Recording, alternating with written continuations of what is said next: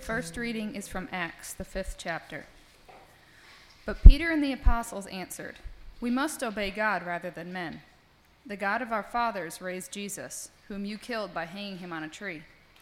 God exalted him at his right hand as leader and savior, to give repentance to Israel and forgiveness of sins. And we are witnesses to these things, and so is the Holy Spirit, whom God has given to those who obey him." When they heard this, they were enraged and wanted to kill them. But a Pharisee in the council named Gamaliel, a teacher of the law, held in honor by all the people, stood up and gave orders to put the men outside for a little while. And he said to them, "Men of Israel, take care what you are about to do with these men. For before these days, Theudas rode up, claiming to be somebody, and a number of men, about 400, joined him, and he was killed, and all who followed him were dispersed and came to nothing. After him, Judas the Galilean rose up in the days of the census, and drew away some of the people after him. He too perished, and all who followed him were scattered. So in the present case, I tell you, keep away from these men, and let them alone. For if this plan or this undertaking is of man, it will fail. But if it is of God, you will not be able to overthrow them. You might even be found opposing God." So they took his advice, and when they had called in the apostles, they beat them and charged them not to speak in the name of Jesus, and let them go. Then they left the presence of the council, rejoicing that they were counted worthy to suffer dishonor for the name. And every day in the temple and from house to house, they did not cease teaching and preaching Jesus as the Christ. This is the word of the Lord. Thanks be to God. The epistle is from 1 Peter, the 1st chapter. Blessed be the God and Father of our Lord Jesus Christ. According to his great mercy, he has caused us to be born again to a living hope through the resurrection of Jesus Christ from the dead, to an inheritance that is imperishable, undefiled, and unfading, kept in heaven for you, who by God's power are being guarded through faith for a salvation ready to be revealed in the last time. In this you rejoice, though now for a little while, if necessary, you have been grieved by various trials, so that the tested genuineness of your faith, more precious than gold that perishes, though it is tested by fire, may be found to result in praise and glory and honor at the revelation of Jesus Christ. Though you have not seen him, you love him. Though you do not now see him, you believe in him, and rejoice with joy that is inexpressible and filled with glory, obtaining the outcome of your faith, the salvation of your souls. This is the word of the Lord. Thanks be to God.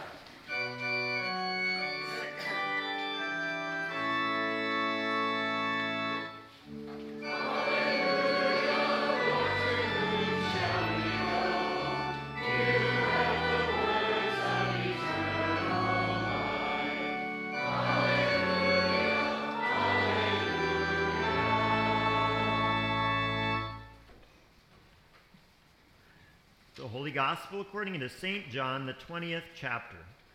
Glory to you, O Lord. On the evening of that day, the first day of the week, the doors being locked where the disciples were for the fear of the Jews, Jesus came and stood among them and said to them, "Peace be with you." When he had said this, he showed them his hands and his side. Then the disciples were glad when they saw the Lord. Jesus said to them again, "Peace be with you. As the Father has sent me, even so I am sending you." And when he had said this, he breathed on them and said to them, "Receive the Holy Spirit. If you forgive the sins of anyone, they are forgiven. If you withhold forgiveness from anyone, it is withheld." Now Thomas, one of the 12, called the twin, was not with them when Jesus came. So the other disciples told him, "We have seen the Lord." But he said to them, "Unless I see in his hands the mark of the nails, and place my finger into the mark of the nails, and place my hand into his side, I will never believe." 8 days later, his disciples were inside again, and Thomas was with them. Although the doors were locked, Jesus came and stood among them and said, "Peace be with you." Then he said to Thomas, "Put your finger here and see my hands, and put out your hand and place it into my side. Do not disbelieve, but believe." Thomas answered him, "My Lord and my God." Jesus said to him, "Have you believed because you have seen me? Blessed are those who have not seen and yet have believed." Now Jesus did many other signs in the presence of the disciples, which are not written in this book.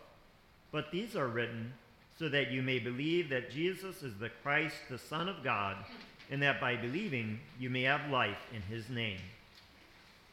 This is the gospel of the Lord. Praise to you, O Christ. Christ is risen. He is risen indeed. Hallelujah. In the name of the Father, and of the Son, and of the Holy Spirit. Amen. As I mentioned before, I'd like to speak to you today about the theme of joy. And perhaps you noticed in the different readings, but just to highlight them again, if you look in the reading from Acts chapter 5, right around verse 41, while the apostles are being beaten and charged not to speak in the name of Jesus, it says, as they left the presence of the council, they were rejoicing that they were counted worthy to suffer dishonor for the name. And then in the epistle reading, it talks about being called to a living hope. It talks about being, in verse 6, it says, "In this you rejoice, though now for a little while, if necessary, you have been grieved by various trials." And then at the end of that, in verse 8, it says, "Though you do not now see him, you believe in him and rejoice with joy that is inexpressible and filled with glory." And then lastly, in the encounter in John 20 of Jesus with the disciples, they were glad when they saw the Lord. They were locked in fear inside the upper room, and then Jesus appeared behind the locked doors, showed himself to them by his hands, his side, proofs of his resurrection in the body, and they were glad. They rejoiced. And what I want to highlight for you today as a theme among all of these different things is that there is the presence of joy in the midst of and alongside of various trials, persecutions, fears, and difficulties. And I would put it to you that we don't often think to look for joy in these unexpected places. We don't expect to find joy along those things. So I'd like to dig a little bit deeper into what joy is, and maybe also what it is not, and how we can see joy. I think that all of us in various ways see the suffering, the challenges, the griefs and sorrows that fill our lives. I see it in the lives of my soldiers as I talk to them. I know that I see the edges of it, at least as well as I know some of you, and hear about some of the prayer requests and things that are going on in the congregation. And we all have our own experiences of difficulty in life. And often we're in pursuit of joy, but how do we get joy? How can we have that joy of the resurrection? And I would propose to you that joy does exist alongside all of these difficulties and hardships of life. And we see it in our readings, we see it in the disciples, and we can also see it as we come to see Jesus. The Christian writer C.S. Lewis made a statement that's really stuck with me through the years as I've reflected on this theme of joy. And that is that he talked about second things and first things. He says that you don't get second things by putting them first. You get second things by putting first things first. So in this case, what is the first thing? The first thing is God. You shall have no other gods before me, right? If we put God as the first thing above all else, then the second things, the second order effects, the good things that are to follow after him will fall into their place. And so today, as we look for joy, which may be a second thing, what is the first thing that we need to see? We need to see our risen Lord Jesus. And if we see our risen Lord Jesus, we will be filled with the inexpressible joy that Peter described, the inexpressible joy that overcame the disciples even while they were being beaten for sharing the gospel. A famous person made an interesting observation about joy, and he said that you Christians lost the world when you lost your joy. I don't really agree with all of his sentiment, but I think it's an interesting observation. You lost the world when you lost your joy. He was saying something about the magnetism, the power of joy. And from the very first century of the Christian church, back in Acts chapter 5, which we just heard, 2,000 years through till now, one of the things that has been magnetic and mysterious about the Christian faith is our joy. Joy even in the midst of these griefs and difficulties, losses and persecutions. You might think of Paul and Silas singing while they were in the stocks, locked up in prison, and the joy that brought others in that prison cell and ultimately the Philippian jailer to faith. Now, I said I would like to talk about a little bit of what joy is and what it isn't. And I would put to you that joy is not simply happiness. Happiness is an emotion. It floats up, it floats down, it goes with the external circumstances that we're facing. Happiness can easily be lost or taken away when things aren't going well. We don't really expect happiness to exist alongside the grief and suffering and difficulty in life. And in our pursuit for joy or our pursuit for happiness, if we conflate the two or confuse the two, sometimes we think we just got to get rid of all of our suffering and then we'll be happy, right? But I would suggest to you that's pursuing happiness as a first thing, in which case we don't end up finding it. We need to pursue God as the first thing. We need to see our joy by seeing Jesus risen from the dead, and then we can hope for joy to follow. But I also want to suggest to you that joy is much deeper than happiness. Joy rides through the difficulties of life. Joy has roots. It has foundation. It stands on the resurrection promises of our living Lord Jesus. And that is what gives joy its strength. And that's what enables joy to be found in these unexpected places. Listen again to that reading from 1 Peter 6:1-6-8. In this, your salvation, you rejoice, though now for a little while, if necessary, you've been grieved by various trials, so that the tested genuineness of your faith, more precious than gold, though it perishes, though it is tested by fire, may be found to result in praise and glory and honor at the resurrection of Jesus Christ. Though we have not seen him, or though you have not seen him, you love him. That's sort of an echo of John there when he says, Jesus said, blessed are those who have not seen and yet believed. So though you have not seen him, you love him. Though you do not now see him, you believe in him and rejoice with a joy that is inexpressible and filled with glory. Real joy can't be faked. It can't be forced. It can't be manufactured. I can't tell you, just be joyful, and then suddenly you're joyful. No, it doesn't work like that. You need to behold, you need to see the joy of the Lord. The joy of the Lord is your strength.